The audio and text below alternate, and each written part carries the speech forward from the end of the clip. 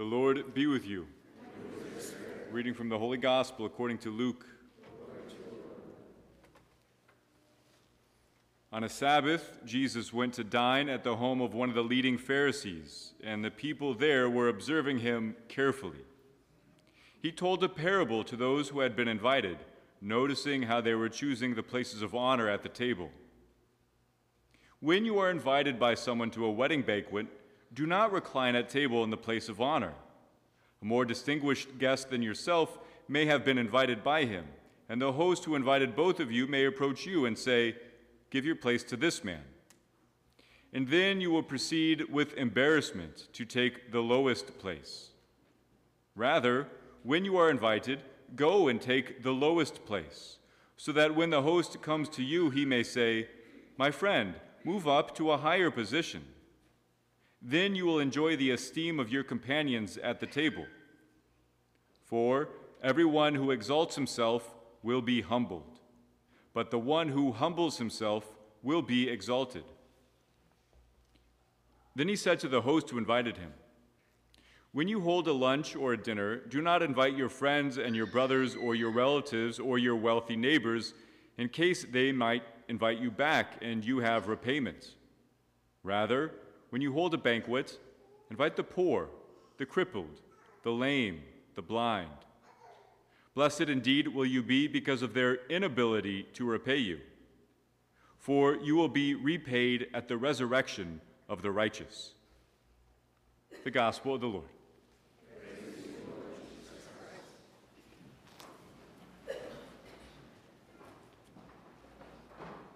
Now, I am confident that God answers our prayers. But we know, of course, sometimes his time is not our time. We know that sometimes his answer is not yet, and other times his answer is simply no. But he always answers.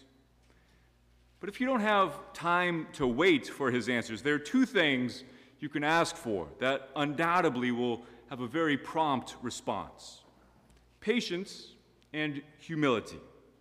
Requests for more patience will undoubtedly be answered with an opportunity to practice this virtue.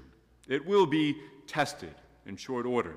But when one prays for humility, that person needs to be very careful what they're asking for, because they will be humiliated in no time at all. And I could easily fill the remainder of this homily with stories of how God has answered such prayers in my life. We also need to clear out for the next Mass. There's something inappropriate about boasting of humble stories. Humility, obviously, is much more than being humiliated. Like patience is much more than being tried. But all of our readings today give us a better idea of what real humility actually is. From the first reading from the book of Sirach, it says that a person who humbles himself finds favor with God. Humility is the antidote to original sin, that Adam and Eve were tempted to be like God. Humility is not the realization that we are junk. On the other hand, it's the reality that we are human, which curiously shares the same root word in Hebrew with humility, that we are a creature, that we're made from the earth, that we have an intimate connection with the Creator and Maker, that He has given us a share of His life, that we have the ability to be co-creators with Him, but in the end, He is God, and we are not.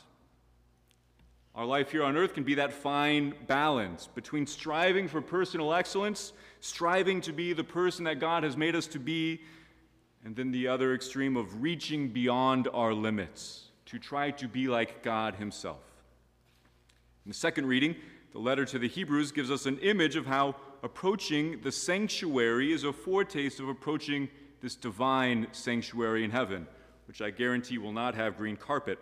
But it's an opportunity for us to reflect on the gift that we have been given with great humility. Elsewhere, St. Paul tells us that while we were still sinners, Jesus went to the cross for us. It's not something we can earn or deserve. The reality of the Lord's passion, death, and resurrection are represented at every single Holy Mass, that God Himself is the center of our worship. There's something disastrously distorted and disordered when we put ourselves at the center of the Mass.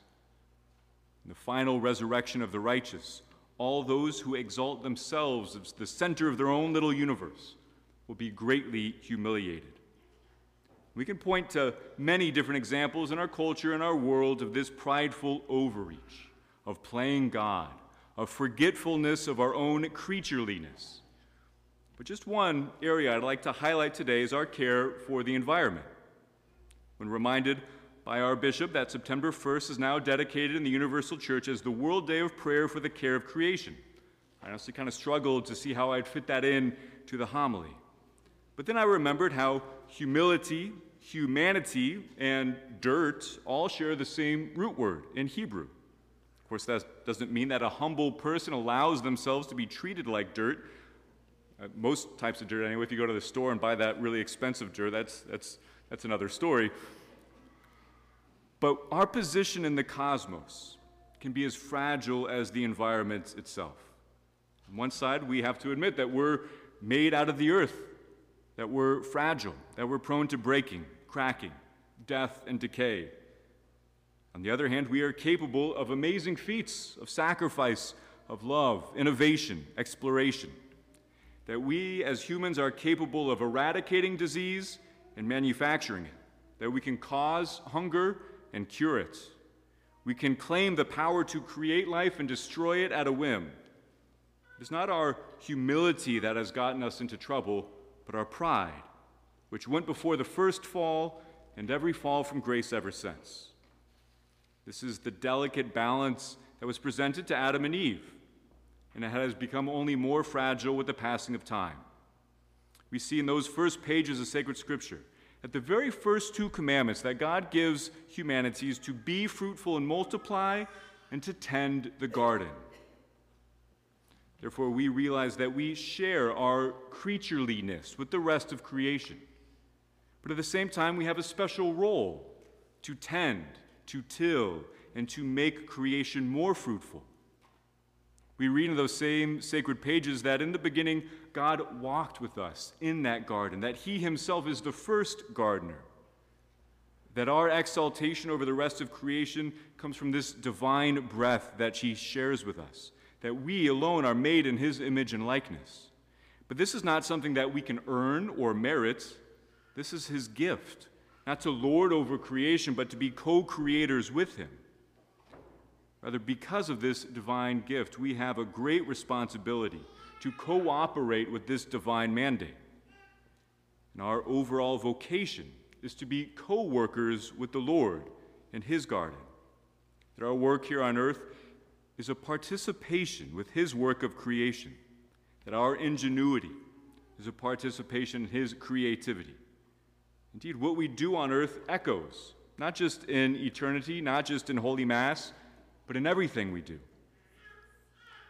Now, if I'm honest, another reason why I struggled to think of how I'd work the environment into a homily is because, like so many other moral conversations, it's been politically hijacked. The first thing that came to my mind was my Uncle John, who is a self-identified communist. We talk about these things all the time. He often tries to put me into his political camp or talk about these things in the framework of politics. So I just imagine mentioning the environment can cause some here to salivate and others to bristle. Because of my Uncle John, I tend to be more on the bristle side of the equation. But the fact remains, as an avid fisherman, hunter, backpacker, omnivore, and Catholic, I recognize that I need to deeply care about the health and well-being of all of creation, not just for recreation or food, because I'm a part of it. We all are. The environment that makes natural brook trout thrive and worth protecting and conserving is worth that for me and for future generations.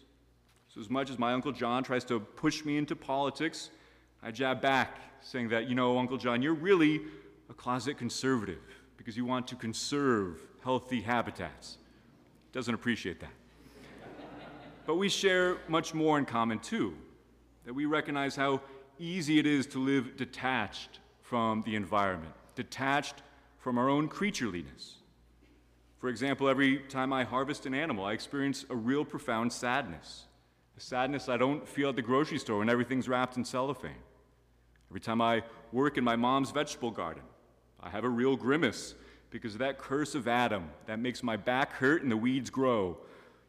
Every time I enjoy a meal that comes from the backyard that was created by my own hands, hard work, and took the life of an animal, I'm filled with a deep sense of gratitude, of all the sacrifice and hard work that went into that meal simply so that I can live and survive, that healthy environment which is needed to produce such a harvest.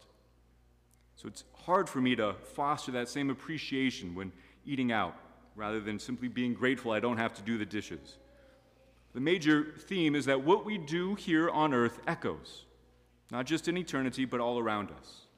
And that is what the care of creation is really all about. That we recognize our God-given place on this planet, and it should fill us with a healthy humility. That all the gifts we have been given are given to us to be taken care of and passed down to future generations. And we do this because God is not just the center of our worship at Mass, not just the center of all creation, but the very center of our work and our lives. That we demonstrate our appreciation of the gift giver by how we treat the gifts he has given us. And what's more, he wants us to cooperate with him, to co-create with him, to be a co-worker in his garden. It's like the old take your kids to work program, that God wants us, his children, to go to work with him, to participate in his work. And we should strive to do this with great humility. So this morning at this Holy Mass, may we be filled with a greater gratitude and authentic humility for all the good things that the Lord provides to us, especially for providing his very self, body, blood, soul, and divinity at this Mass. Praise be Jesus Christ, now and forever.